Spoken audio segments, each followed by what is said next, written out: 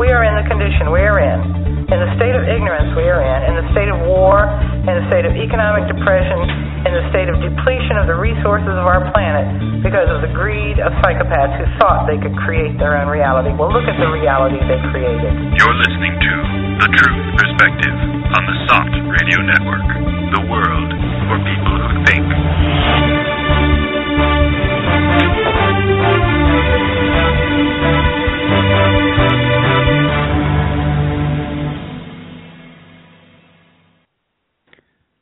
Today is October 17th, 2015, and this is The Truth Perspective. I'm your host, Shane LaChance, and I'm joined by my co-host, Elan Martin. Hi, everybody. And SOT.net editors, Karen Nicholson. Howdy. William Barbet. Hello, everyone. And Meg McDonald. Hello. Today we're talking about the West social decline. Our show is titled Western Violence and Disintegration, the New Normal. Close to 70 years ago, Gandhi was asked what he thought of Western civilization. He said he thought it would be a good idea. Those who have grown up in Western countries have been taught about all the progress and advanced nature of our world, but hidden behind these beliefs of superiority has been a growing social decay. At its root lies a pathological system that spreads chaos, both intentionally and as a natural consequence of a society led by inhuman leaders. These so-called leaders seek to gain control and dominance out of their chaos. They know no limits in their depravity. They have no capacity to reflect on the ultimate unsustainability of their methods, and they are blinded by their wishful thinking. Under the Western way, our society is now facing collapse, not only economically, but in all manner of dysfunctional bonds that have molded us and shaped us over the years, particularly since 9/11. The veil of exceptionalism is thinning as we witness the ever more glaring pain and abuse of society's child. We live in a time when horrific human tragedies are an everyday occurrence. We're being pushed to the edge, and the question remains if humanity will choose to see the world we've created at the behest of psychopaths. So, everybody, that was it's kind of a depressing topic, but this is, as Elan said earlier, this is the business we're in of reality isn't necessarily the most encouraging or...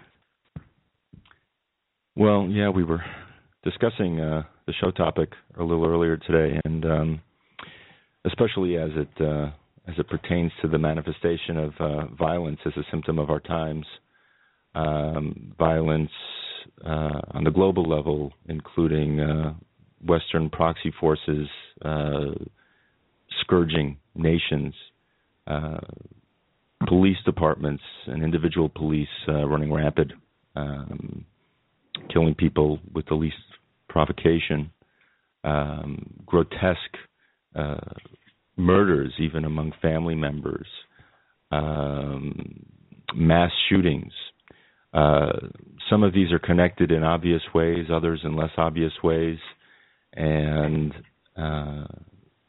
it seems like things are coming to the fore, things are coming to a head, and it's really time to open our eyes to a situation that's becoming increasingly untenable, and to the dangers that we're faced with. Well, I just want to ask the chatters, too, if you can hear me okay, if my mic is sounding all right. If so, just let me know. But, it seems that since the United States involvement in Ukraine, that things have really been amped up quite a bit. Oh, great. Okay, so chatters say sounding okay. Great. Thanks, guys. So it seems like since 2014, there's been a pretty dramatic change at least in the sense of the overt nature of our pathological reality really coming to the fore. It was, I think, obviously before 9/11, I think it was a lot harder for people to see through, just the deceptions of all the things that were told. We really believe, especially in America or the United States, we really believe that, we're number one and, and all these things that are pounded into us since day one. Yeah, exceptional. We're so exceptional. And it just seems these past, this past year and a half and a little bit more, things are just getting more intense, more crazy, and it's not as easy to hide that.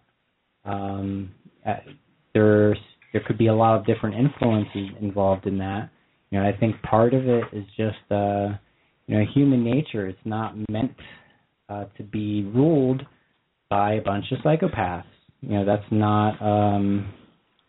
It's an abnormal thing.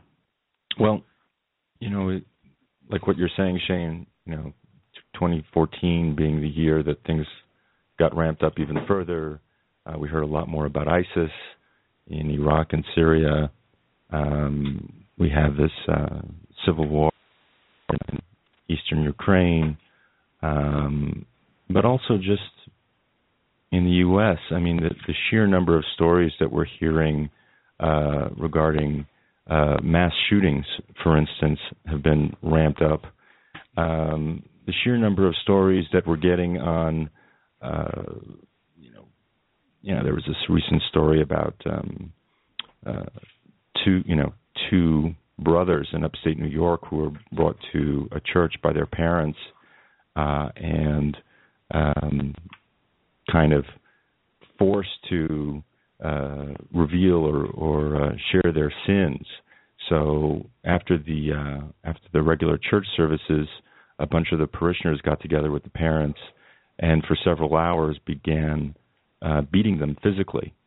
One of them was rushed to a hospital where he died because of the injuries inflicted by his parents and the parishioners, and the other one was, I think, in critical condition. They were literally trying to beat the God into him, or both of the brothers. And I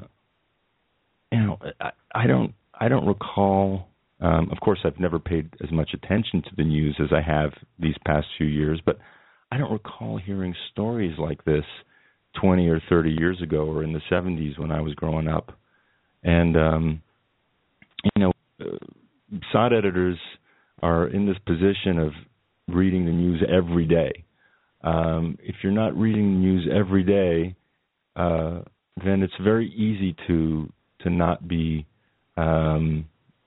aware of the sheer number and volume and horrificness of the number of stories that are coming out on these subjects. Well, that story that you brought up, Elan, it seems that we might read something like that out of a story coming from a superstitious tribe overseas.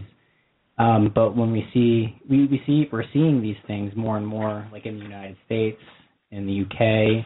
The UK, there's an increase in mothers who are basically mutilating their daughters because they don't want others to see that they have breasts, because they're afraid that this message is being sent that they're adult women and that they can be raped. And this is in the UK. So it's really scary to see just the social decline, and it's happening all across the board, and it's really obvious in the West. I think we want to talk a little bit about the shootings too. More recently, so we saw Russia get involved in Syria in a more obvious way, and that really changed the dynamic of the world stage. and I think the U.S. didn't really know how to respond. Not a clue. There was complete media silence for at least 3 days. No reporting on the issue whatsoever. And what did we see in the media? It was all the things on the Oregon shooting. That took center stage the day after Putin went into Syria and began the missile strikes. And all of a sudden, the United States, our attention is just driven to this issue, which can have a whole lot of other issues surrounding it, like gun control and what kind of mental stability is involved in the shooters, and what about our mental health programs, and all these issues that are basically designed to draw attention away from what's really going on.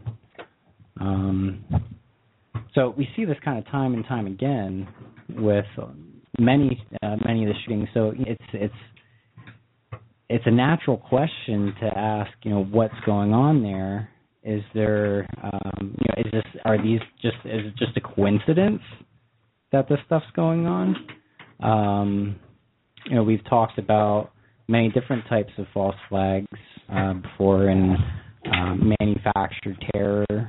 I think the case could be made that many of these shootings, it's kind of parallel or similar to suicide bombings.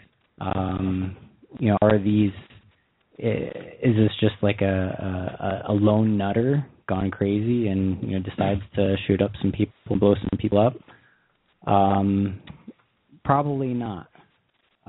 There may be some things here and there with people going off who are genuinely crazy and nuts.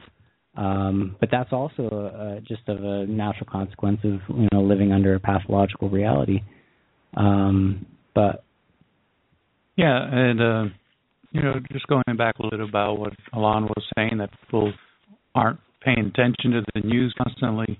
But like the color revolutions, when they started, they were basically from food prices or food scarcity, and we can see that here when people need to have a living wage in all the states of over $15 an hour. Now, living wage is considered having enough money for housing, child care, utilities. I mean, these are pretty basic stuff. And with people only making half that in a 40-hour week, they're just not able to support themselves and are constantly struggling with that support.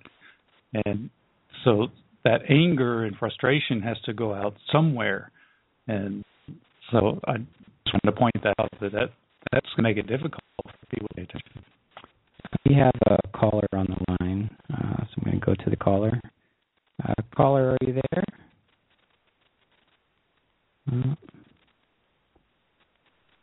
I think we're having some... Caller, are you there? We're Hello? listening. Hi, we're just listening. We just have a listener. Okay, we'll put you guys back on. Thanks for listening. Okay. Well, I would like to talk about the whole food scarcity and that whole kind of economic issue in a little bit, because that's certainly going to play a big part in the future in people reacting to certain things and lashing out. But I'd like to get back to a second to what you were saying, Shane, about the multiple purposes that these shootings in particular seem to serve in the U.S. in the form of distraction. You have all kinds of really astute writers right now, Melissa Dykes and John Rappaport and others, who are definitely seeing patterns. There are certain things that are happening, like you pointed out. Putin basically in his UN speech shows up what the U.S. has been doing for the past 14 or 15 years in its war on terror. And, there was so much silence you could hear a pin drop. but the science got replaced by bullets in the form of the Oregon shooting. And for those who are less familiar with the idea of false flags and distractions of this type, you look at any one of these stories, or most of these stories, and you start to see little pieces of the puzzle that don't fit. In the case of the Oregon shooting, and I think this was mentioned in the last show, you had one of the students reporting 2 or 3 shooters, which is inconsistent with what the media was reporting. You have, in the case of the kid from South Carolina that wanted, or that did shoot up the church in last June. I mean, everything about the kid's personality, from his being friends of other blacks with blacks, he was white, suggests that he wasn't a racist or trying to start a race war. So there is this idea. It's actually much more than an idea. It's we know it exists. There is mind control that is being employed in the U.S. to set off these shooters and create distractions and obviously instill a lot of fear. A lot of these shootings are happening in schools. I think there were like 4 in the past 3 weeks. Schools, we think of our children, we think of them, if they're not safe in schools, where are they going to be safe? They're our most vulnerable and precious human resources. So obviously this is it's also a very kind of emotionally manipulative thing. We do have some information here on greenbauming, which is a type of brainwashing, which is pretty well documented and known of. And so, Meg, you were going to discuss a little bit of that, I think. Yes, Greenbaum came to be known to, I guess, everyone who's read about it, by a Dr. Corey Hammond. He gave a lecture in 1992 and called it Hypnosis and Multiple Personality Disorder, Ritual Abuse. And the basics of it is that there's these doctors, these Nazi doctors, brought to the United States by intelligence agencies after World War II. Mm-hmm. And they started mind control research in military hospitals here in the United States. And they take a child or an adult, it doesn't have to be limited to children, and they make them dissociative via trauma, repeated trauma over and over, horrific physical abuse, sexual abuse, they shock them, sensory deprivation, that sort of thing. And they instantly create different personalities. Like they have an alpha personality, a beta, delta, gamma, theta, omega, and even omicron. And each one of these personalities has a different role. The most interesting one I thought was one he wouldn't talk about very much, Dr. Hammond didn't, and it's the drug smuggling, mafia-type businesses and government leaders. And so some of these Greenbaum victims have a personality in them that could be one of our government leaders acting out that role. They also have what they call booby traps, which they call green bombs. And if they begin to recover, like if some of the programming starts to go haywire, they kind of go off. It's like a suicide program that's built into them, which I think is what we're seeing when people snap and start shooting up schools. There's layers and layers of programs to these people. They could be terrorist groups. They could be suicide bombers. They could be patsies or like these lone lunatics we see shooting up schools. They could be spies. It could be reporters in the media. They could be civil or human rights people. They can be just about anyone. And the common thread is that they have these alternate layers to their personality, which don't know each other, which have a certain role. Each plays a certain role. So if you want to, the biggest question when I came across it would be why the governments would do this. And to me, it was just about they have more control through fear. They have more money for defense budget. And they have, the power to scare you into wanting more police measures, police state tactics, that sort of thing. We have a caller on the line. We'll see if it's somebody who's just listening in. Hello, caller. Are you there? Hello, caller? Hey, I'm just listening. Okay, we have another listener. All right, thanks for listening. Well, just getting back to what you said, Meg, there is a political precedent for mind controlling individuals in order to achieve certain political ends. Sirhan. Yes. Yeah. He was the individual who was blamed for the murder of Robert Kennedy on his campaign trail. I think it was either 67 or 69 or thereabouts. In any case, there is such a plethora of information about this individual. He was interviewed after he was taken into custody by an individual, and basically he was in such a dissociative state, not knowing where he was or what he was doing. The gentleman who had interviewed him was had some understanding of hypnotherapy, and basically said that he was extremely suggestible and really wasn't in his right mind. So, aside from all of the other facts around the murder of Robert Kennedy, and the fact that the ballistics show that Kennedy was shot from the opposite direction that Sirhan was accused of shooting him from, you put these pieces together and you know that there is a whole kind of very powerful, very dark infrastructure in the U.S.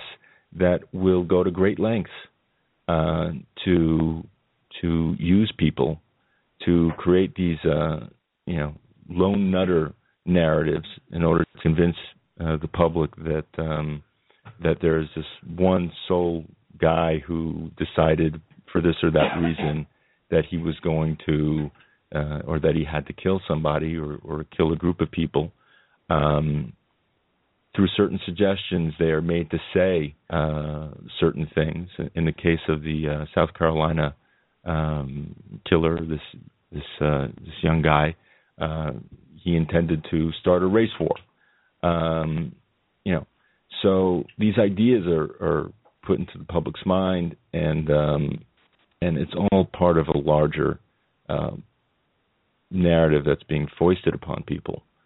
Well, you look at many of the targets of these shooters, and they're all people who were trying to do good. People that you can look up to and that you can admire, and it doesn't make sense. Why these people are targeted. Even if it's not a leader of the community or society, then it's children. And just look at that and think about it. I think it might be easier to have this image in our head of this crazy lone person doing this rather than our own government or elements within the government. But when you look at the actions of what these so-called leaders are doing, and going into other countries and just committing genocide, then things can start to click when you do understand this pathological nature, and you really dig into it, you really see it. But it's just easier to go with that narrative where it's just this one crazy guy who lost his marbles and just decided to off innocent people. Well, if you step back a little bit, there's this kind of weird dynamic going on, because every time one of these shootings occur, Obama or somebody gets in front of the press corps and says, and we have to instill greater gun control laws. But the only thing that seems to happen as a result is people run out and buy more guns. There was recently a story about the state of Maine actually making concealed carry easier. In fact, you don't need a license now to carry a weapon in a concealed fashion. So it's almost as though people are being egged on. I mean, whenever Obama does make one of these speeches, which has been pretty frequently lately, you have a whole bunch of very reactive people in the U.S. who, cite the Constitution and say that, don't take away our guns, basically, and feel even more threatened as a result. And I think part of the manipulation here is in inducing that response, that feeling threatened and vulnerable response from people. And, you have to ask yourself, to what end? It's almost as though there's this kind of witch's brew of reactivity being cooked up. But this is getting to people on a primitive level. It's not it's not the think it through and get to some sophisticated, result or how you think about it. This is getting right down to live or die.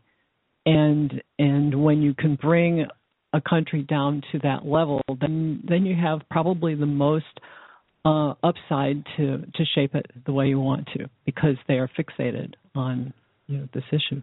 It creates social hysteria. They're taking our guns away. It's all leads towards a hysterical society. They're hysterical about school shootings, hysterical about people taking their guns away, and just the way they operate, I think. But you have to figure that this is a manipulation in a really grand scale. We're not a society that has taken well to being caged or having limitations put on us, and this is an amendment, right? And we just can't we can't accept that. We may have a caller or a third time's the charm. Yes, this is hello, Jonathan. Caller. Hi, Jonathan. This is Jonathan. Hi, Jonathan. Yes, I was just listening to this discussion about the gun thing, and this is just tangential to my main point I'd like to make in this call. But I think people rightly see the people that are gun advocates, and they really focus on the gun issue.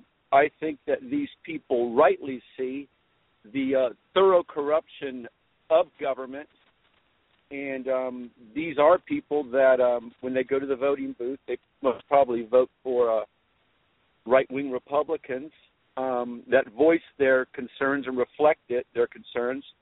And but I think that they rightly see, and I'm not a gun owner, but they rightly see that the government's thoroughly corrupt. They also correctly see that this current model, and even if they in their mind they don't really articulate an intellectual synopsis of it, but they see that the system is going to collapse, that there's the financial institutions are built on very, very unstable foundations that are going to collapse probably in the near future, and they see government is thoroughly corrupt. And so I also, getting back to this situation with these shooters, I'm very, very, very skeptical of a popular line among people that have programs and so forth. The theory forwarded by Oleg Omagard. I'm very skeptical of it because if we read into situations conspiracy when there's actually none there, that's a perfect way to alienate people in general. So I think that, there's definitely a possibility that people are manipulated by sinister forces to engage these things and so forth. But there's a huge danger of reading in to these scenarios too much and projecting that is the case, government conspiracy, where there actually is none. And that's a perfect way to your views on other issues that you would like people to pay attention to. Well, I think that, along those lines, that definitely does happen where basically, these theories come up where it's just basically insane. A lot of the shootings these past few years, there's been a lot of hoaxing conspiracy theories where, it's all basically just actors involved, nobody was actually shot, and, these people who, one person might look similar to another person, or footage was used from a previous shooting, so that proves it was a hoax. And I think the hoaxing issue is very much along, the ideas that you're putting out there, where it does discredit, and it really doesn't make sense when you boil down a lot of the basic ideas. I do think that there is, a history as well as, a lot of documented evidence that, does support some of the, more covert, mind-controlled, type of things. I know it is a bit of a sticky topic to kind of come up or to discuss. But I think it is worth exploring just to, really look at, what is the nature of our leaders and what are they capable of, and is there any truth to it? Yeah, and Colin Ross is a good source for that. I mean, he's documented this stuff. It's not like it's a secret. I'm not discounting that, but I also believe that when it comes to the popular discourse about real conspiracies, for one thing, it's a form of mind control to have a huge sector of our population, perhaps a majority, buy into this idea about conspiracy theory as being something illegitimate. I mean, that's a coup d'état right there on the part of the U.S. intelligence to sow this context of the use of the term conspiracy theory to kind of imply nutter. I mean, that's a coup d'état right there, right? And that's been accomplished. And but I also see that they would also promote ideas of hoaxes and sinister alliances to pump up paranoia and discord and distrust. I think that's a huge component of U.S. intelligence right now for controlling the population and hurting the population, to have us mistrust one another, divide ourselves like, he's a right-wing gun nut, he sucks because he doesn't vote for Obama, and you know what I'm saying, like, and then so I think that's a huge goal, and actually it's just they're very assiduous at that. They promote, the powers that be do promote conspiracies to keep us confused, and I believe that's a huge reality that we're facing right now as people that would like to alter the status quo, so we can, come together and solve problems and have a better world that we live in. That's a huge reality, is just to develop the mode of communication, and also have some quality control as to the veracity of the information that we discuss and we present on a daily basis. I've had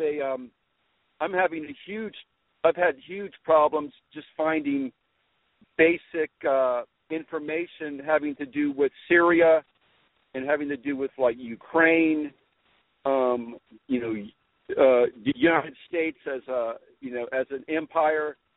I'm having a huge problem finding just basic information from people whose thought is cogent and broad ranging. Eric Dreitzer, he's fantastic. Pepe Escobar, fantastic. But when you go onto the internet or try to podcast, there's very, very few sources. Like if you do a search for a podcast like Syria, Russia, you're going to get maybe 20 results, and there may be one of that 20 that is actually critical of the official line on this, right? The others are think tanks, radio, talking heads from corporate media or the propaganda NPR, public radio. And I think that's really a travesty, because I think people are really hungry for reliable information that's consistent. So I see it as I kind of tune out a lot of I'm using the term. I tune out a lot of stuff like there's like about Mars, alien stuff, and because it just goes so far out there. I want to attend to like what's happening right now with the U.S. and Russia and China, and I'm having a huge problem finding just really good quality podcasts and audio where discussions occur at length on these issues. But again, I can find all kinds of stuff that is sketchy, that's like way out there, and I think that's partly by design. Yeah, I agree with you too, Jonathan. And I think there is probably a good segment of the population that is really fed up with the lack of substance that is found in the news. There's no real analysis. It's all just basic fear mongering and even not even actually covering the specific events. When after Putin went into Syria, I was looking around the web just curious, and I was amazed that there was really nothing in the mainstream news. If there was a story, it was about what Clinton said or what Trump said. There wasn't actual news, and I think I agree with you. I think a lot people do want that, and it was pretty interesting because I saw a lot of the articles on SOT. They just went viral because people were seeking that information out. And, I think there could have been, there can be some consequences for, the powers that be because of that silence. I mean, Russia was really the only one putting that information out. With RT and Sputnik, they were able to kind of say, this is what's going on. And since the mainstream news wasn't covering it, people were looking to alternative sources. And so this base, I don't want to say narrative because, that's really how the United States operates is, they'll present a narrative from some new issue and kind of form the public perception around whatever those events were. But because this time they were behind they're basically behind. They weren't able to, create this narrative. They were only able to basically try to distract people, but the interest was there. Yeah, and you know what? Because of the dearth of quality audio, I do a lot of physical labor, but I drive a lot. So I end up listening to these official sources discussions on, National Public Radio, this show, On Point, blah, blah, blah. And they have these experts that come on, right? They're academics, they're employees of various think tanks that are tied to the defense industry. But I listen to their narratives, and it's really, really interesting that when you hear people say stuff, it's just outright lies, like the chemical weapons and Assad. This is taken up as gospel, so the core assumptions are not questioned. Also, I also recognize what's very interesting is that when people start configuring Putin, they do it in a way, here's this guy, he just tries to project this image as being Mr. Superman, his shirt off and all that. This is projection, psychological projection, and imputing onto Putin and the Russian establishment or China these nefarious goals is really a deep psychological projection of our own craven, arrogant, Machiavellian propensity onto the other, which is Putin. And this is really a deep psychological delusion. Now, I am not saying that Putin is pure, this and that, but I see that Putin's heuristic in the government, what I mean by that is a mode of analysis and interpretation, and that's involved in goal-seeking behaviors. So, like RT, for example, Elisa Naue, she made a comment one time that really struck me because it so mirrors my own perception. It's about truth, right? Truth isn't not something that's going to be out there that you can concretize and then point to. Truth is something that's much more fluid and dynamic, and basically we create, quote unquote, our truth through our narrative, and our truth through our narrative is also tied to our goals, our desires, our deep core beliefs, our assumptions, etc.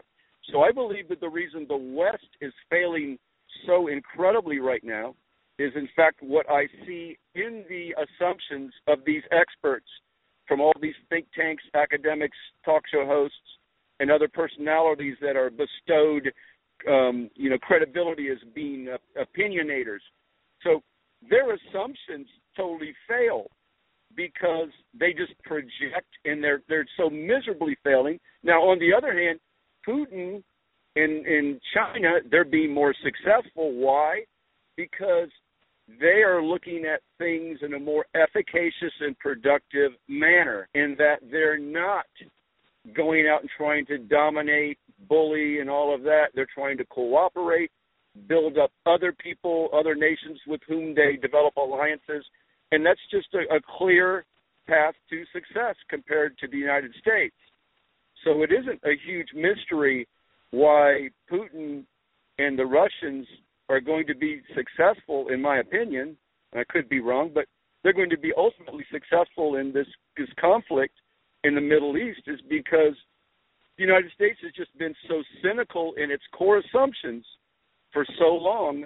They have created the misery of instability that they want to project is going to be the result of what Putin is doing, when in fact, if you go in there and you take into account all these different players and people that within these countries that have a legitimate right to have a voice in the say of how things develop, wow, you can develop stability from that kind of vantage point. So, but I just find it fascinating that all of these people claim that Putin's this, Putin that. How do they know? If you ever corner these people on it, they'll break down before you like little whimpering children, because ultimately they just take what somebody else says as gospel, and they never deeply research and go to resources within Russia or Syria, find out what other people are saying, and going deeper. They just repeat this crap, and this is the sad state of our media here, and this is why you guys do Google search. You guys come up in the first freaking page, and it's like, wow.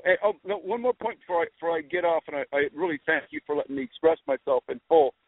I saw an article in Russia Insider about Google altering the algorithms of searches, and they're going to be the arbiters of whether or not a website that presents information is going to, be worthy of people looking at.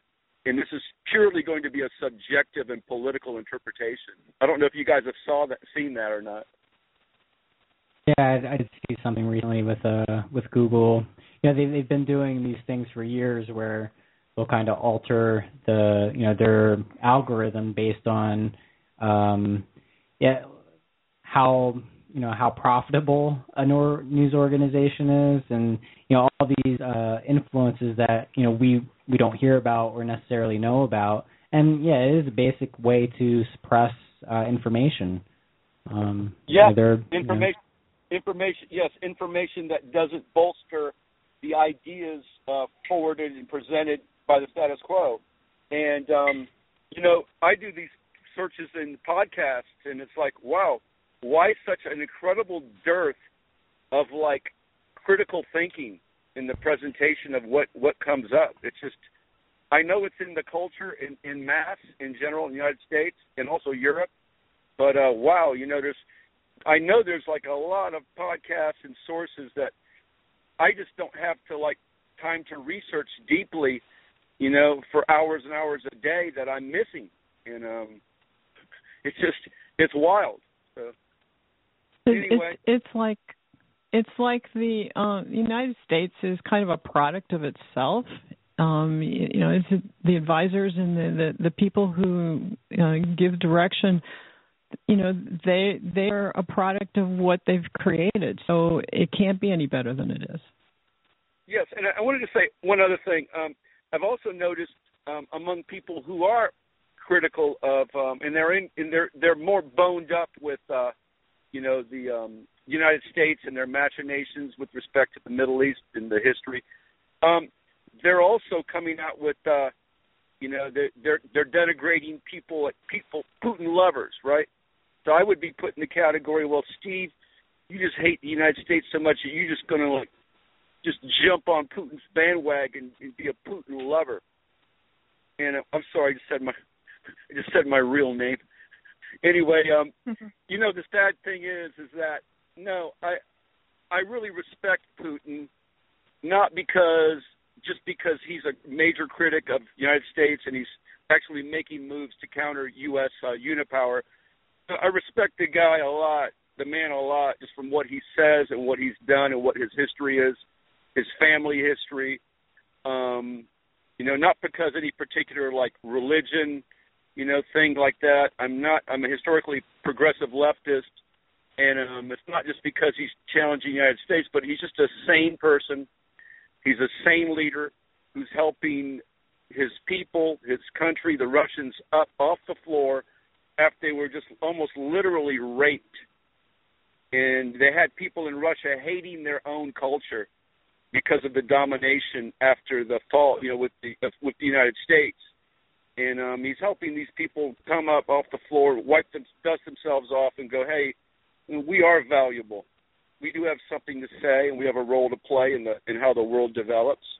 And so it's not just, I just find it interesting that, that people feel that they can't just come out and say, hey, I admire this leader. And then there's just this huge morass of lies, against Chavez, Morales, Correa, and then Putin. There's just huge morass of lies that people just believe because I guess that it's just more politically efficacious to believe the lies and repeat it just to get along in society. But no, I'm not going to do that. So anyway, I would like, if you guys have time in your broadcast today, some of your thoughts on the what's going on over there in Syria, Iran, and so forth.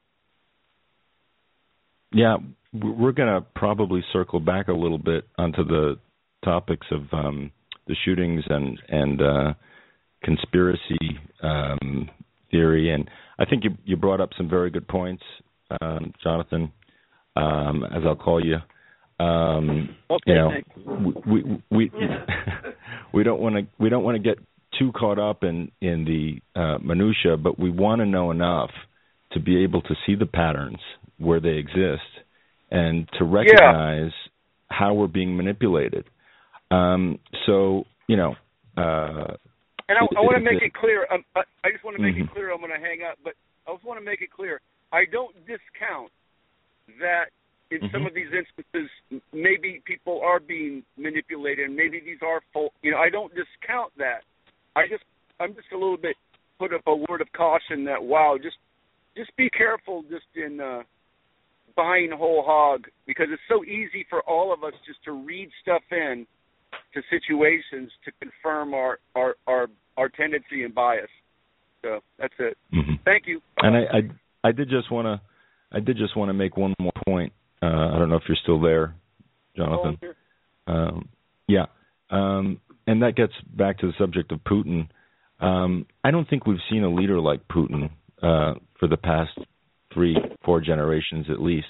I don't think that it's in most Western people to have an understanding of what a truly proactive and constructive and uncorrupt leader is.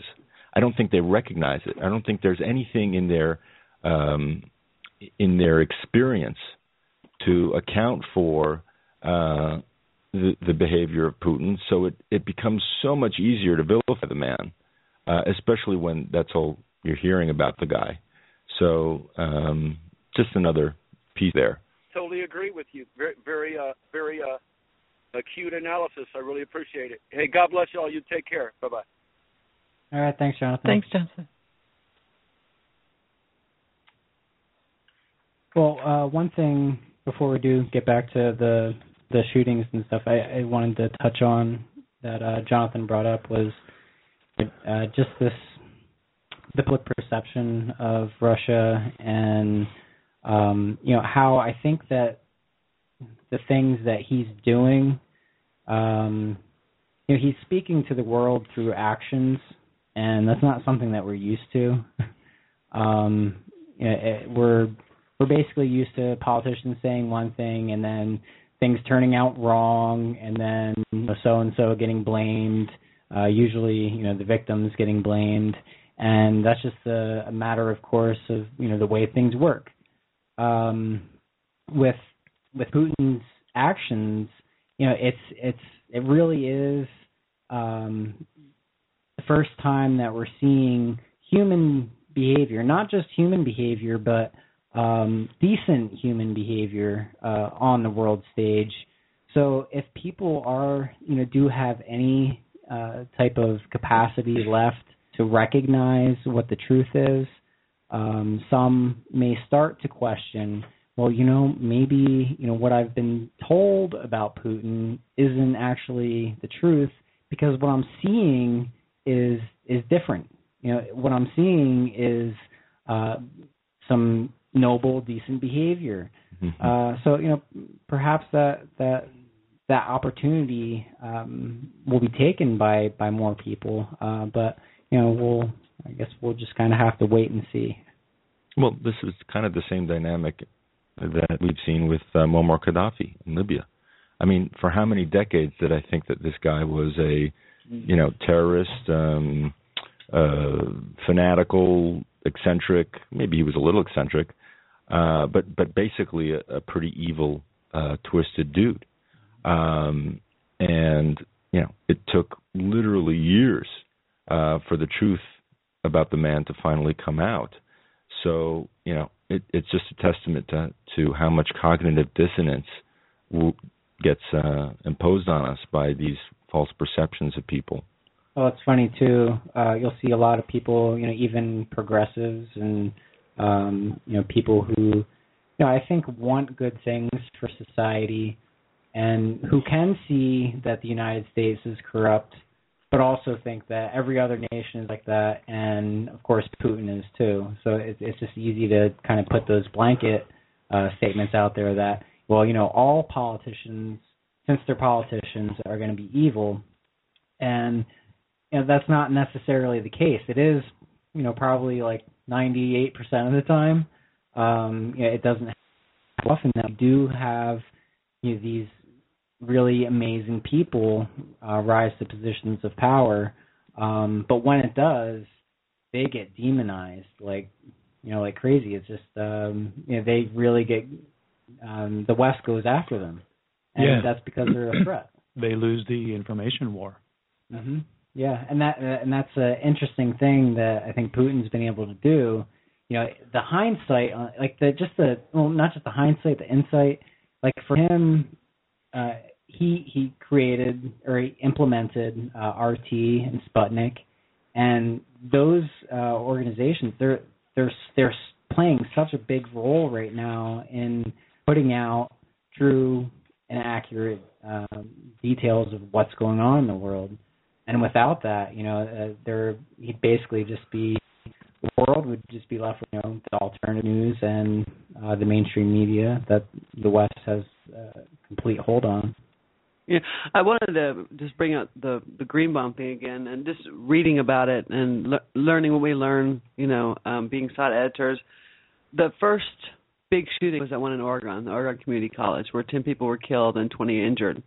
And when I think about the possibility of the shooter or shooters being beamed or called on the phone or whatever it is they do to trigger these green bomb victims, it's like it radiates outward. It's like first you have the Oregon Community College shooting, and then you have 4 more incidences where there's either reported shootings, and it's like, is it a one-time hit where they like push a button and beam somebody and everyone goes off, or is it a missed target, or is it like something that radiates outward to anyone who might have been subjected to even a minor amount of brainwashing or mind control? Mm-hmm. Do they react to the first shooting? You understand what I mean? That first shooter who goes off, is it like a domino effect, or is it individual?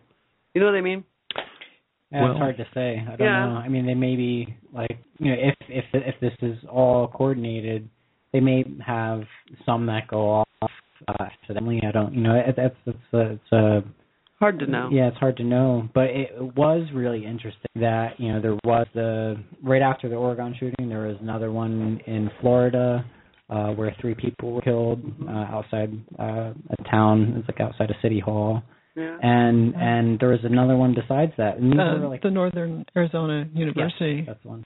Yeah. But I think that was before the Oregon one? It was after. Oh, is it? Yeah, it was on October 9th. The Northern Arizona University and the Texas Southern University. And at Texas Southern University, that was their second shooting in a week. So there was another one where they discovered 4 students attempting to plot. That was the first one I could find after that Oregon shooting. And then there's another one on the 6th. There's 3 more on the 9th. Right. Yeah. So all of these, happening in quick succession, and like we were saying a little earlier, when you have this huge, event that's impacting the perception of the U.S. in particular, and you have a media in the U.S. that is so tight and in lockstep with its political elite, that's going to cover a story a particular way. It's kind of difficult to not see how this, Roosevelt said nothing in politics, ever happens by coincidence. I'm paraphrasing. These are things that are kind of staring us in the face quite a bit, and Jonathan's correct. We should be careful about this. We leave our tinfoil hats at home when we go out and buy our bacon. But at the same time, these patterns are important to recognize for what they are. When you look into the patterns of these things, it's interesting to see, how these dynamics play out and how you can identify them over and over and over again. And, with these mass shootings, a common theme is that there's one shooter that's reported, but then there are also subsequent reports of additional shooters. Like that happens, time and time again. And you see these things play out, and there are these patterns. So I do totally get what Jonathan's saying about the need to kind of be careful. But to look at just the inherent mechanism of those in charge, and to really see that and to see what they're capable of, I think that's Guantanamo. The torture, Abu Ghraib. I mean, they're capable of some horrific things. They are, and this is just what we know about. Well, Meg, when you mentioned a couple of minutes ago the kind of mechanism or dynamic by which people get triggered greenbound or beamed or influenced by some kind of electromagnetic manipulation, which we didn't really get into, but we know exists. Mm-hmm. I mean, heck, the CIA and other agencies have had all kinds of psychotronic technology and ways of manipulating people's thought waves and thinking and reactions to things. They can literally beam, verbal messages, audio messages into your mind. But in any case, you kind of touched on something that was kind of on my mind when we were discussing this show today, and that was, there's all of this kind of pathological behavior that gets induced, all of this murderous behavior that happens for various reasons. Does it have an effect on people who it's not directed on? Is there some kind of residual effect on the psyches of people? Because we have been reading all these stories about the son who cut his mother's heart out with a hatchet, and like we discussed earlier, the two boys who were the sons of the parents in the church, and one of them being beaten literally to death, and other just horrific stories one after the next. So, what the hell is happening there? It may just be that they feel like they have been given permission. The stories come to light, or it responds to some base element within them. They've got some unrest, some critical mass point that they are close to, and these things give them permission to think that way, and then they kind of spontaneously combust, and there it is. They go out and they do something. It's probably more of a in the moment kind of thing. So what I kind of hear you saying is that a lot of this violence, at least among some people who are unstable, is becoming normalized in a way? Yeah, I think so. I think that the triggers are there. They needed to have an outlet. There is none in our society. It's kind of all the ways that we used to have 30, 40 years ago, and when people were still part of families that cared and shared different kinds of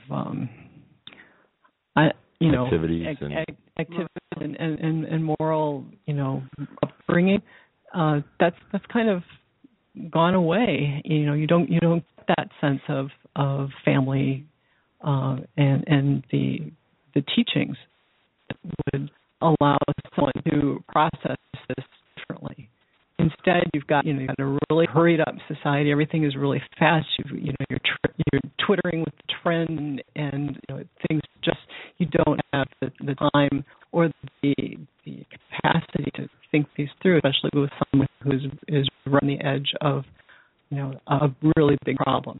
And then they have the information. Somebody did this, so they can do that too. That's a good point.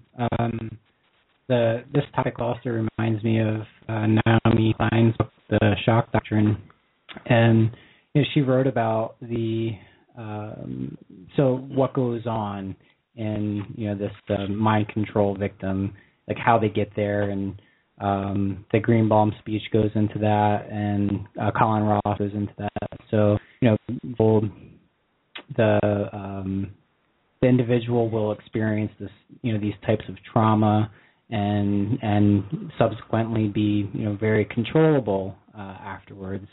And when we look at the large scale, when we look at these shocks being applied, not just on individuals but also on people, and in this example, or in these instances, I think we're talking more about normal people. What happens to normal people? So we basically experience this social trauma, and we look for some type of protection.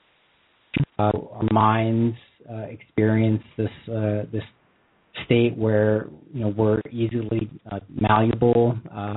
These new ideologies are able to be implemented. So I think that's part of the use of looking into these mind control things, because it is applicable on the world stage, and there's so many different segments to look at. So there's this effect. What effect does this have on normal people? What effect does this have on pathologicals? So it does seem to open up the doors for them to say, hey, yeah, it's our time, basically, right? Yeah, it brings the crazies into the limelight. So it has a whole assortment of different effects depending on the individual's inner makeup.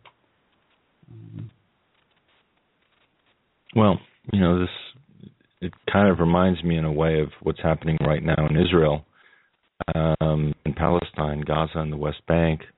Elements of Hamas calling for a day of rage earlier in the week, in response to the indiscriminate killings. The IDF continuing to take sniper shots at the innocent people, and this kind of repressive force that's being inflicted on the Gazans in particular, who still haven't recovered from the last assault by the IDF, over 2,000 people killed. So they're basically a desperate people at this point, and they're saying it. We have nothing to lose. So they're going around in I guess, East Jerusalem, various places, and stabbing soldiers. Of course, there are elements of Hamas and other groups who see how this can be used as justification for further violence inflicted on the Palestinians. So, and they're not, they don't want to escalate. They don't want to make the situation worse than it already is. So it's really just, just to read about it, it's just a totally horrible situation. Netanyahu has been mouthing off again and talking about the, protecting Israelis and justifying anything. And it's just really a perfect justification for him to put, an incursion into Gaza and to kill another 1,000 or 2,000 more people. It's just a terrible, terrible cycle that will not be until the psychopathic government of Israel is somehow disbanded. We've been seeing a lot of stories of IDF indiscriminately killing Palestinians in other places where they claim that a woman was holding a knife, or it's some excuse that really they don't prove at all, where they're able to murder. It's cold-blooded murder, and I can rate Elan that they're basically trying to push people over the edge. Same thing in the United States. Mm-hmm. These cops really going nuts, killing people, and on the most basic level, the foot soldiers. I don't know that there is this direction that they're informed of. Say, you need to go, kill some black kids. But there is an atmosphere, and there is a training of these guys that does go up at higher levels, mm-hmm. where it does seem that there is some coordination to create this chaos and to push people over the edge. I think it's pretty apparent. It's a culture. And they're exposed to the same thing your average American is exposed to. I mean, war on terror, television. I mean, they're influenced by the same things. And add on that special training, you've got an angry cop. And then you have a pushback from the public, because that just tend to balance out. And the more the police force is militarized and acts like military or acts, unrationally, the stronger the comeback is from people who are being subjected to that. Yeah, the paranoia and fear is really ingrained in them, and cops have this really close knit culture, and if you ever talked to many of them, there is this really strong, basically paranoia of people, where it's like a trigger. It doesn't take much to send them over the edge. And we see there was a case. I think the actual incident was from February. There was a young boy. He was like 17, and he didn't use his blinkers, and he's pulled over by a cop. And there was I'd say the kid was he didn't really care for being pulled over, but in no way did the ending action of the police officer make any sense. He was shot, I think, 7 times. He didn't have any weapons. I believe he was tased first, and this kind of behavior, we're seeing it almost every day. It's really insane. And I think part of it is that there is this kind of legal infrastructure that, for the most part, communicates to police in the U.S. that if you should do this, you'll be exonerated. And we've seen it time and time again. And like this recent story, we were discussing the Rice and how the prosecutor was kind of shifting the whole narrative towards, a justifiable homicide by bringing in an expert where he didn't need to, and this expert, who by the way had experience with another case, Jennifer Hernandez, yeah. Where he got the cop off for killing Jennifer Hernandez.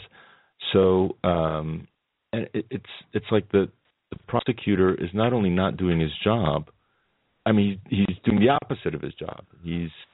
And it's according to the one article I think you're talking about, the misuse of the grand jury's role. The grand jury has a certain role, and he was using that. So it'll be interesting to see what happens with that. Right. Well, that's kind of what we see, right? The legal structure in the United States is being used not for justice, not for truth, but basically for itself to create loopholes it's not even that anymore. Now it's just like completely corrupt. Mm-hmm. And I think we could talk about the recent basically bombing of the Afghanistan hospital with Doctors Without Borders in relation to this, mm-hmm. And how it relates to law, because it's like the United States has lost its mind and really thinks it can get away with anything. And it seems that it doesn't matter to them, at all what legal consequences are, because they make the law. Right. So this story, which broke this week, was, as I'm sure many of our listeners are aware, the Doctors Without Borders hospital in Kunduz in Afghanistan was bombed by U.S. forces a few weeks ago. And this was after the people at the hospital had repeatedly mentioned the coordinates of the hospital to the military forces. In fact, they'd done so long in advance as well. So think they bombed them like 5 or 7 times in the span of an hour or a few hours. I mean, several hours. Just ridiculous. And it's become such a blatantly horrific attack that, you know, the representatives of Doctors Without Borders have come out to say that they're thinking of basically accusing the U.S. of war crimes. I think that's what it was, absolutely. Yeah. So about 3 days ago, you had this U.S. tank rolling up to the front, kind of breaking its way into the site of the bombing, kind of traumatizing the few employees that were there, and kind of wrecking part of the place. And you know, it's just like a criminal returning to the crime. And you know, the Pentagon has come out, and Obama's come out and said, we apologize, and the Pentagon is going to make some kind of financial restitution using all of its fake play monopoly money that's going to be worthless soon in any case. And in the meantime, you know, as all of this is happening, they go in, and they basically, you know, it's unbelievable. They go in and they wreck part of the place, destroy evidence by force. Yeah. So, you know, it's, I don't even know what else to say. It's just, it's arrogance. It's pure arrogance. It's bullying. It's bullying. That's what it is. And you know, as has been pointed out last week when we were discussing this, you know, the whole timing of the bombing of the hospital, only a couple of days after the beginning of Russia's actions in Syria, just pure bloodlust, just needing this other avenue to express its psychopathic rage on victims that you know, on anybody. And I think, Shane, you know, when we were talking about it, you made the analogy of the psychopathic husband who, you know, gets crap at work and goes home and beats his wife. You know, it's not so different. Only we're seeing it with this, you know, the exceptional country. It'll be interesting to see what comes out of this legally. Doctors Without Borders has, you know, some money behind it and some prestige. If this, you know, if they weren't involved, you know, I don't know if this would be as big in the media. I know, you know, the United States has bombed plenty of people in the past, but with Doctors Without Borders, I know they filed, they're looking to file a case with an organization that was created, you know, from the Geneva Conventions, and you know, I don't know how much they'll be able to move forward with that. I was just watching a press briefing, and you know, the State Department, you know, they were asked what their stance was on it, and we don't have one. We don't have a stance on an independent investigation. Our military does the most thorough investigation, you know, in the world, and you know, what complete BS. They're taking their script from the IDF. You know. Well, they really believe it. They really believe in their exceptionalism. Well, you know, as far as international law goes, international law is basically Western ideas, and it is adjudicated by consensus. So, you know, how many you know, arms can the United States twist to get the verdict they want? Yeah, I mean, that's another point. They've already got Saudi Arabia hitting the Human Rights Commission and that's the a UN. laugh. It's a joke. It's a bad joke.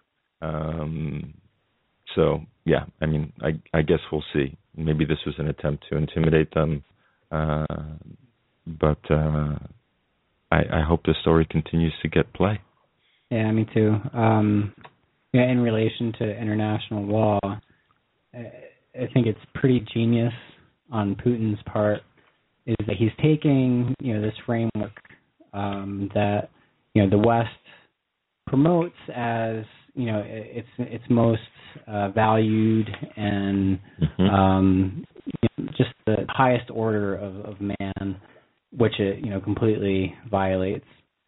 But he's using this as a shield, essentially, and saying, this is actually the law, and we're following it. The United States does not follow international law. It hasn't, it hasn't with Syria. It hasn't in Iraq. It hasn't in Libya. It doesn't follow international law. It does what it wants. It doesn't even follow its own. I mean, Obama kind of issues these kind of single executive branch executed mandates for war here and there. It doesn't consult Congress. He really is, and folks, I mean, this is so important to realize. Behind this big white smile and this kind of progressive veneer and all of his articulateness and, whatever charm he seems to muster up and his reputation as a civil rights, lawyer, activist.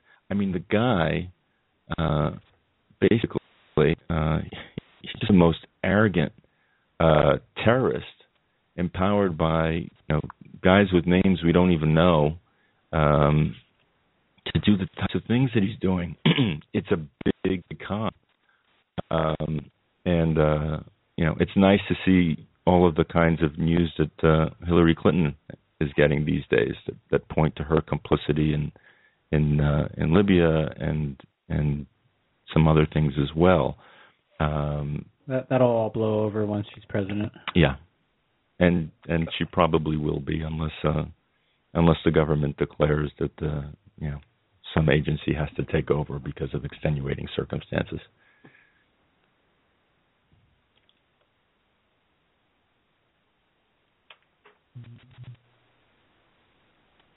Well, we were talking a little bit before we brought up the subject of food riots. And this is just another piece of the puzzle we're seeing here in the U.S. Food inflation has gone up quite a bit. There's something like 1 out of every 7 children who are going hungry or on food assistance. And it's just another factor here that's exacerbating the stress of daily living. And we've had Michael Snyder and Fernando Aguirre on the show talking about the various stages leading up to an economic collapse and what seems to be a probable scenario here in the U.S. When food gets scarce, you're going to have people resorting to things and doing things in the U.S. that they will feel compelled and forced to do. And it's going to be a very sad situation indeed, because most of the people who are fed will be those who are working for law enforcement or the military. And there's going to be this kind of Gaza IDF situation, only 1,000 times bigger here in the U.S. Well, when we look at the coming economic collapse, it seems that there's so many things that kind of feed into that. It's not just the instability of and the nature of these big banks and debt, but it goes through to everything, to include our moral society, as well as just the basic nature, the fundamental building blocks of society, and the nature of our families, the bonds we have or don't have, and down to the basic skills that we don't have. All these things are making for a truly ugly and scary picture. There's no real and true basis to live as a normal society. We're so abnormal, and that's kind of the theme of the show. just that we've normalized the abnormal, and we're so far removed from what it means to be a human society. We don't have those skills, whether it's the emotional connection to one another. All those things make for a really, really scary picture, I think, for the coming times, and even not the coming times, but now. It's the where we're at now. I think it's pretty fair to say that we're not looking at a collapse in the future, but we're living in a collapse right now. And it looks like it will get a lot worse, but there already is a moral collapse. There isn't the recognition of the pain and suffering that we're causing others.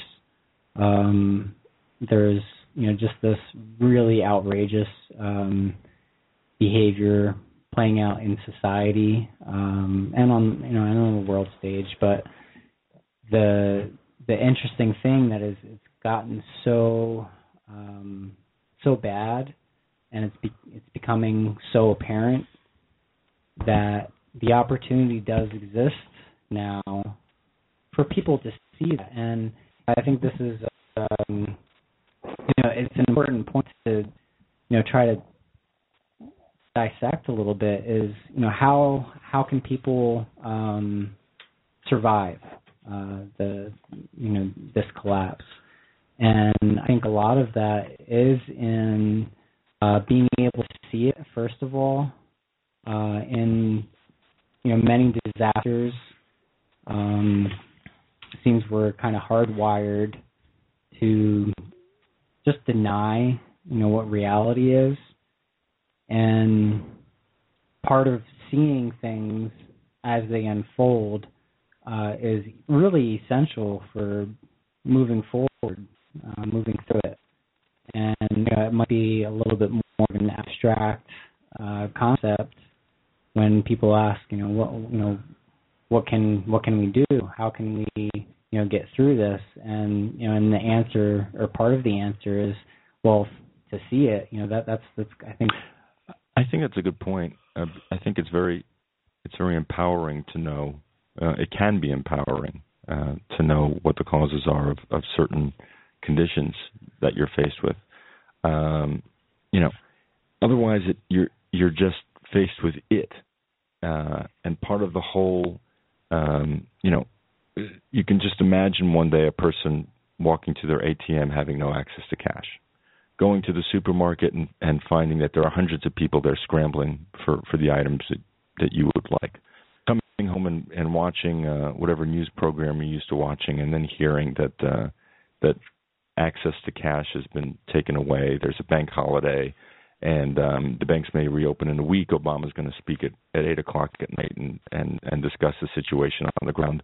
The stock market just dipped 2,000 points, and it has something to do with China selling U.S. bonds. I mean, all of this, the narrative of those days when things go completely kaflooey, and you don't really know what the hell is going on. You'll be disoriented, disempowered. Your job may close. You'll be surrounded by confused and stressed out people. This is going to be a really stressful thing that's probably set to occur in the near future. And I think being able to anticipate it a little bit, plan for it, prepare for it, get right in your mind.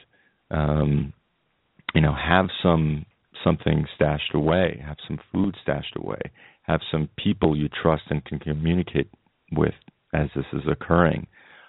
It's all going to help to ameliorate what's going to be a really difficult time, because the stress level is just going to go through the roof among millions and millions and millions of people. And it's going to be experienced. Everybody's going to be sharing in this. It's going to make 9/11 it might dwarf it in comparison because you're talking about day-to-day existence and desperate people and crime going up and the people that you look to not having any kind of constructive way to address it, but giving you more of the same. So you can expect a lot of lashing out, a lot of anger, and this is what you want to kind of be aware of and in preparing yourself. Well, part of narcissistic behavior, and there's of course there's narcissistic personality disorder, but I think when we're talking about society, it's something a little different. We've kind of inherited a narcissistic society, and it seems there's this real fine line or this fear of going insane, and because it's there, because it exists as a part of narcissism, that this denial of reality is so strong that with that is the fear of actually facing reality, because when you're denying that and you're suddenly faced with reality, it's you're getting smacked in the face, and perhaps there might be no coming back for some people. I think it can be that strong, and so another part of the social decline that we may be seeing, or that we are seeing, could be that since Russia has stepped onto the world stage in a very strong way, reality is becoming much more apparent, and so there is this insanity that kind of comes along with it for those who can only live in this denial world, this psychopathic reality, and it's like there's this we're at this juncture where there's this merge, and those who haven't had the experience to really look at the lies, it's going to be it's not just a external collapse, but it can also be like a collapse within the mind too. People will snap. Well, that kind of reminds me a little bit of the writings of Gurdjieff. He talked about buffers, or these appendages, these ways we kind of dissociate, and put certain things between ourselves and reality to soften the blow in every which way. And you don't even have to think of it as a blow so much as just kind of being fully engaged with things as they are. And we do this with television and video games and all sorts of other activities that are just about this bubble of fun that we want to exist in because it's fun, it's warm, it's fuzzy. But there are at least 2 or 4 degrees of reality that are going to get pierced by something like an economic collapse for many people, who will be totally unprepared in themselves to be able to respond constructively. So yeah, it's a pretty heavy situation, and it makes me want to go out and kind of have a couple of bourbons and put that buffer up. Can we come? But no, I'm just kidding. Okay. I didn't really want to. No, not at all. Not me. No. No margaritas. No, I think in some respects we've got a world situation that if you boil it down to a microcosm, it's a little easier to assimilate into your thinking, and then you have to look at your own personal situation. Mm-hmm. What about my life and how I'm acting or reacting or experiencing has, some lessons in what is coming down the pike from bigger picture, And then you have to also understand that, civilizations or societies, they kind of come and go. They build up, they deteriorate, they disintegrate, and then they rebuild. So I think on a grand, big scale, humanity isn't totally lost. It's just in the woods right now, and we'll have to see what it's going to do to get itself out of it. And maybe this will be just one giant rebirth. Mm-hmm. Yeah, I agree. I mean, we talked a little bit today about the kind of reverberations and the kind of feelings and the new norm that gets absorbed by people without their even realizing it. Some of them act out in various ways. It doesn't necessarily have to be violent or mass shooting or something awful like that. But there's another side. There's another kind of flip side of the coin, if you will, of people who are seeing things much more for how they are and communicating with people who also are seeing and experiencing a kind of enlightenment about their reality. And also, as you were saying, Karen, kind of paying attention to what they're reacting to and responding and how they're doing it and why, and becoming better people for it. So there is a kind of divergence here, and we choose kind of what we want to align ourselves with every choice we make every day. How are we going to spend our time? What are we going to think about? What do we want to emulate? Who do we want to emulate? What qualities in individuals do we find admirable? Because just as much as we abhor Obama and Brzezinski and the list can go on, there are people out there who are very brave and courageous and talking about things that are worth talking about. And we've covered a little bit about that on this show as well.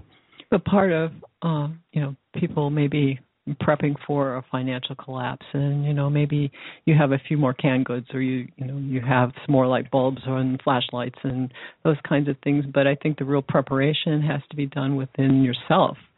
How am I going to keep my integrity as I know myself, and work for the betterment of mankind and those around me, and how do I keep myself level when everything else is falling apart? And that's part of the prep work. When we're looking at this collapse, it's on one hand, there's so many horrific things that we're seeing with social decline and disintegration, and just these really nasty stories. But on the other hand, when we look at it, it's really this psychopathic system that is collapsing. And I think you're right, Karen.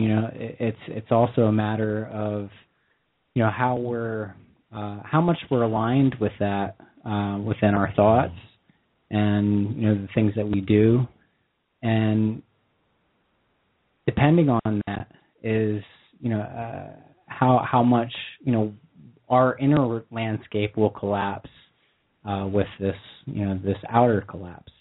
So if we can begin to see the truth and the lies and align ourselves with a more human world, I think that will really give us a step up in whatever is to come next. There's always the possibility that after collapse that these psychopaths will try to take hold. But if there is something real, if there's something any true human organization that can kind of withstand this collapse, then that can kind of be a center or a foundation, a new foundation for something real.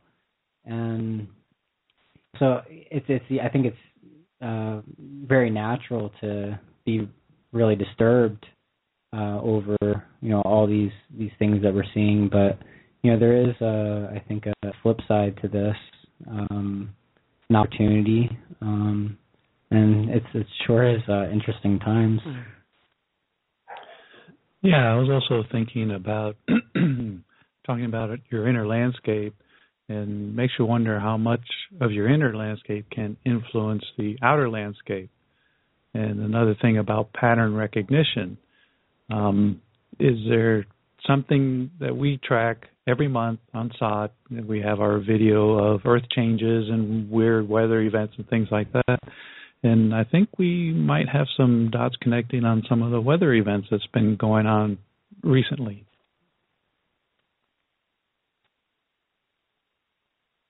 Well, at the very least, and this has been kind of touched upon before, there is this incredibly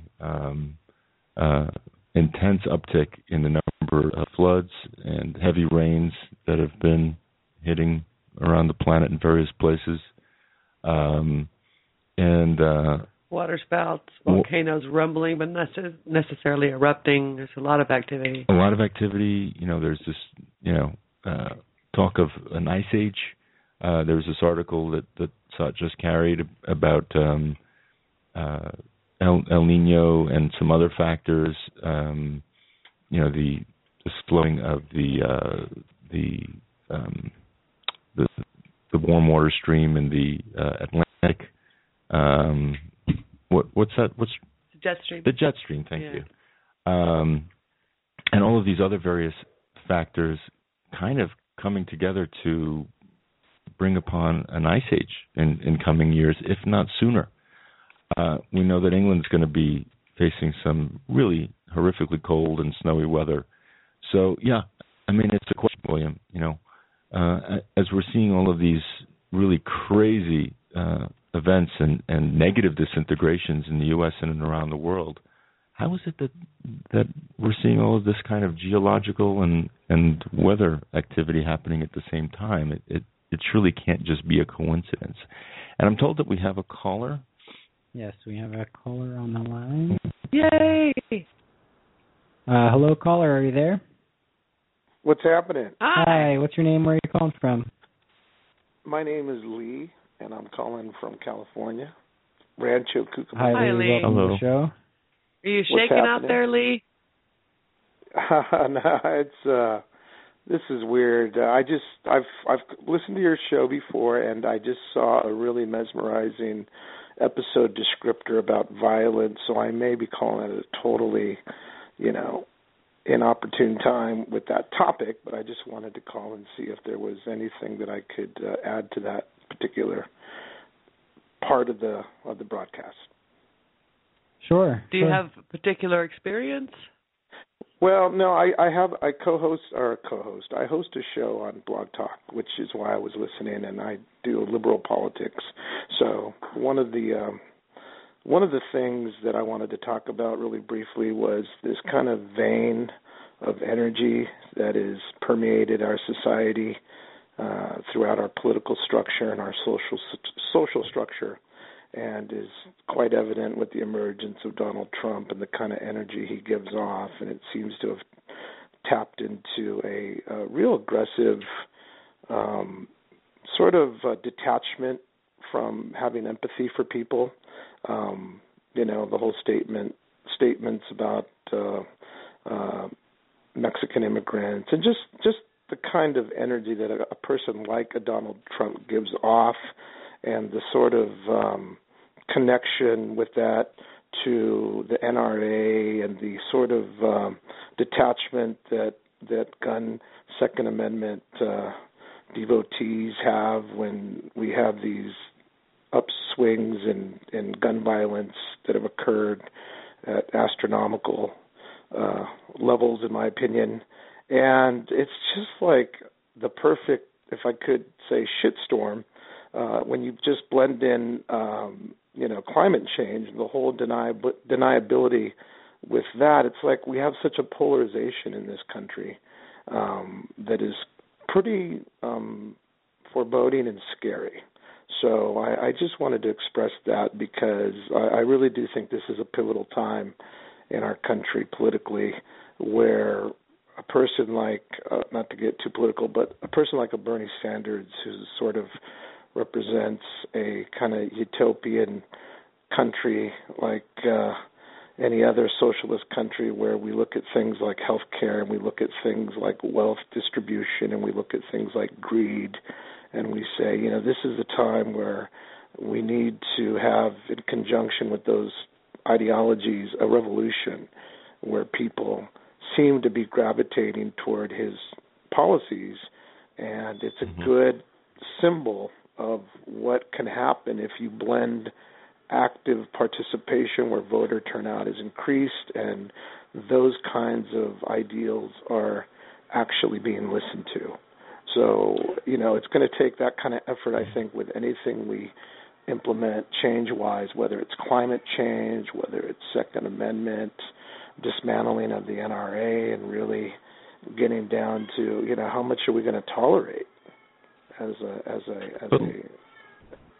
country of citizenship,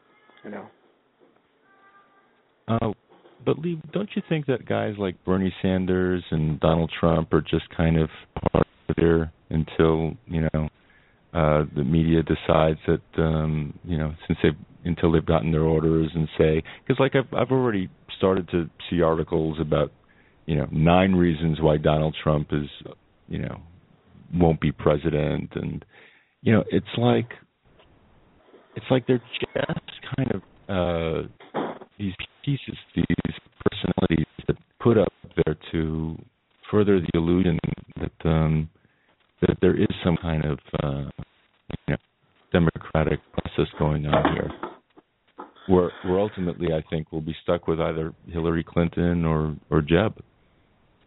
Yeah. I've been following Bernie for quite a while. The Clinton factor, yes. I mean, the whole system is so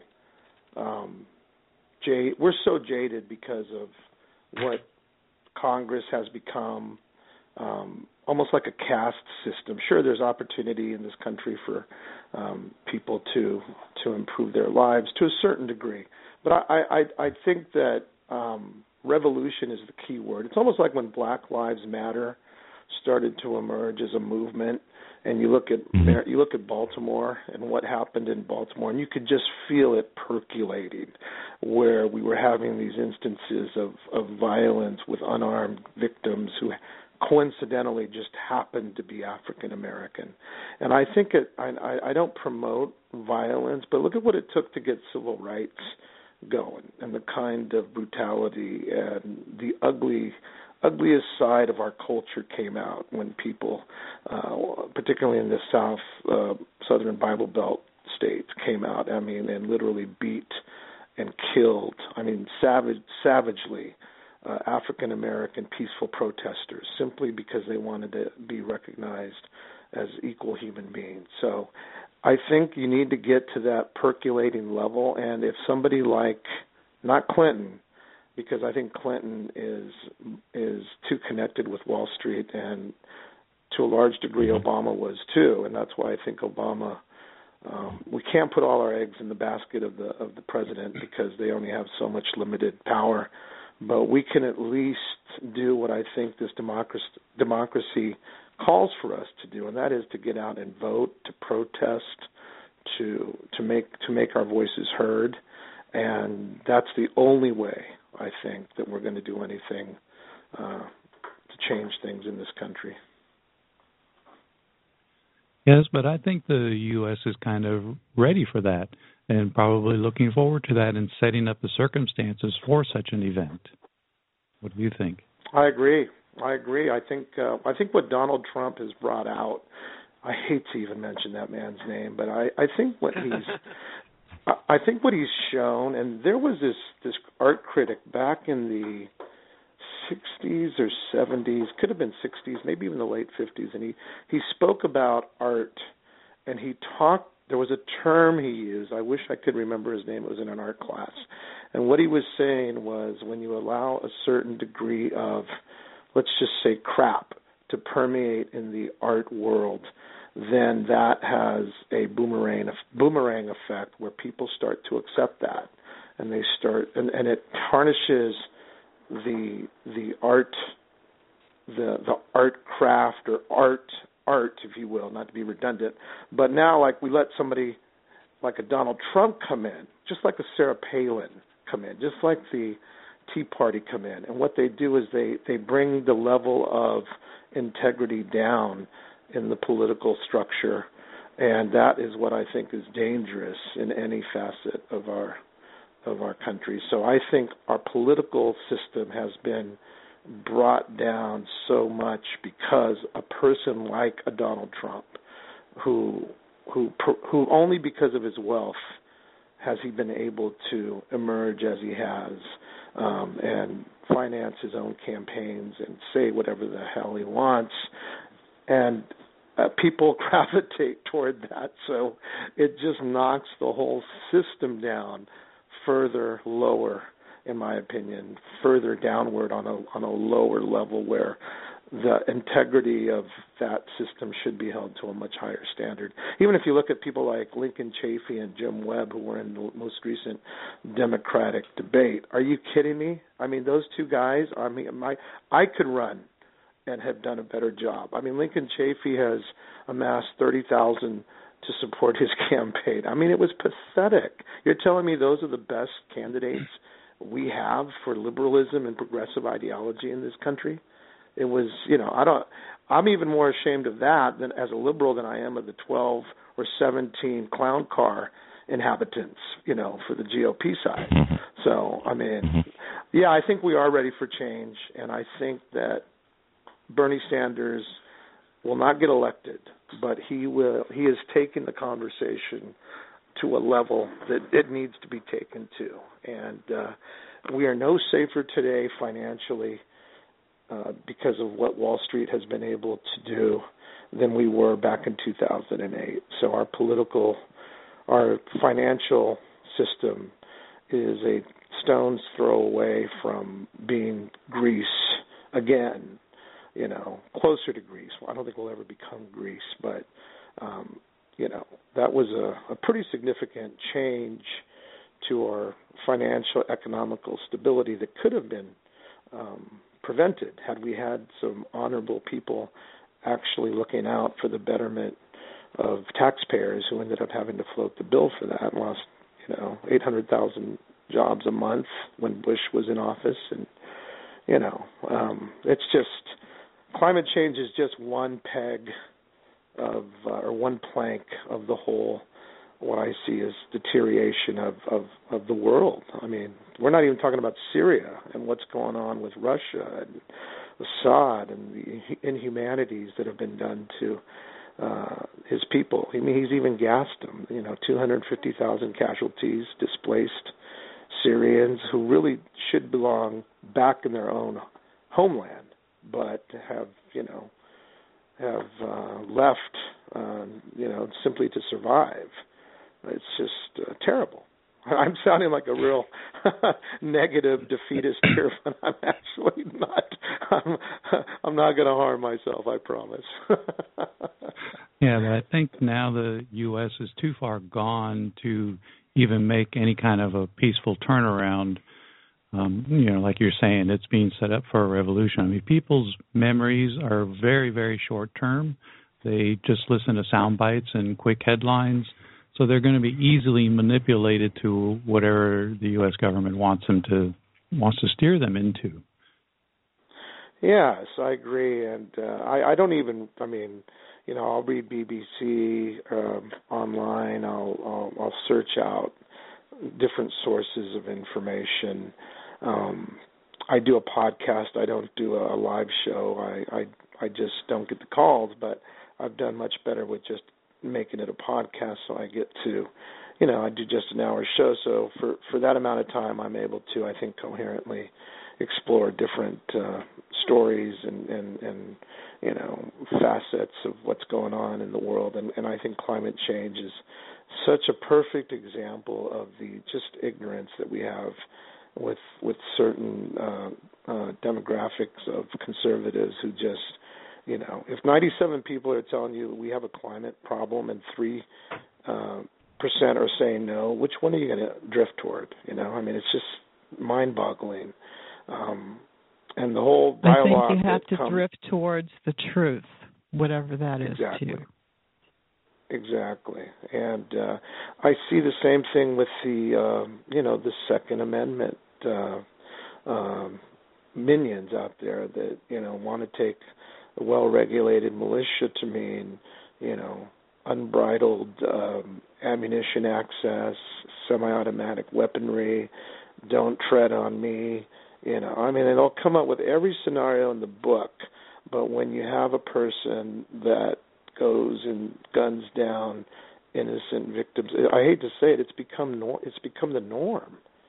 I don't think it's going to get better. I think it's going to get worse. And at what point do we say, this definition of insanity, doing the same thing over and over and expecting a different result, perfectly applies to the way we are treating this violence problem. I don't even know if it's a gun problem. It's an anger issue. It's a violence problem, definitely.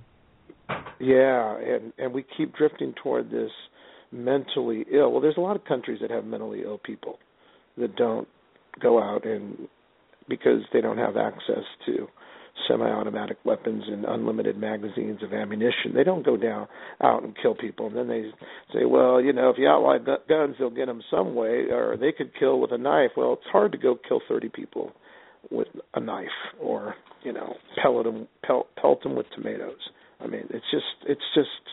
It's disheartening to me. So, anyways, I don't mean to ramble. I hope this has been mildly entertaining and useful. But thank you guys. I really enjoy it. And I do look at your descriptions a lot for your show, and I really applaud the different topics you explore. So I'm a listener and a follower, so I'll continue to follow you guys and listen to you. And thanks a lot for the time, man. I appreciate it. Thanks for calling, Lee. I just want to invite you to take a look at our website sometime if you get a chance. It's sott.net, SOTT.net. One of the things that was brought up in your discussion was Assad's behavior towards his own people. So we do invite you to look at some of the many articles that paint a very different portrait of Bashar al-Assad. I just looked at it right now, so I'm going to bookmark it, and I will definitely call back, and I look forward to hearing your discussions. You guys have a tremendous day. Thanks. You as well. Thanks, Lee. All right, take care. Bye. That was an interesting call, and I'm glad that he had an opportunity to speak his mind. And was there anything else that... just one thing that I think that Lee touched on that that I did agree with was that people are making choices and aligning with some really bizarre things. And one example is the Donald Trump case, and he's such a caricature of just America, really. What America has become. If he were elected, it would be an accurate snapshot of our society. I agree. I agree completely. You know who he reminds me of? Huh. In the early 90s, we had this talk show host named Morton Downey Jr. in the U.S. And this guy, he would have these these pseudo-political discussions, and inevitably, about a half hour into the show, he'd get into an argument with one of his guests, and then he would start rampaging around, start stomping around the stage, and then he would, his audience would start to rant something like, throw them out, and then the producers would get on the stage and they would throw out the guest, and everybody would cheer Morton Downey Jr. And fired.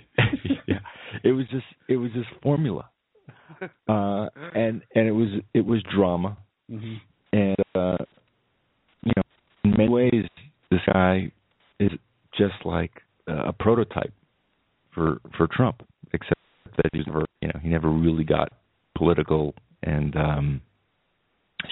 just a total nincompoop. Yeah. People love him. And he, at the height of his fame, he'd go to these gigantic coliseums and event centers and do his thing.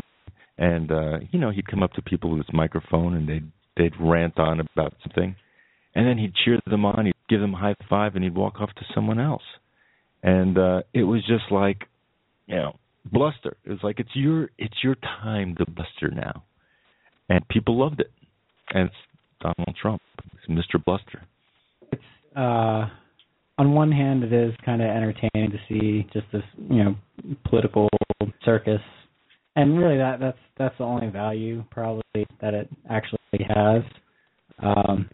But it does provide, I think, some insight into just the American mind and where the American mind is at, and it is kind of scary.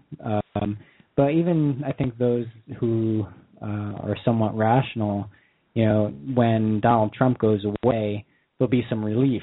Like, oh, thank God we're not going to have Donald Trump as president. But, yeah, and we end up with somebody like Clinton, who is an appalling, I can't even call her a human being. The things that she's done, it's monstrous. So, you have these depictions and these representations, and it's all to create this idea that we're free people, and we get to choose who our leaders are, and it's all farce. But we all know that. Yep.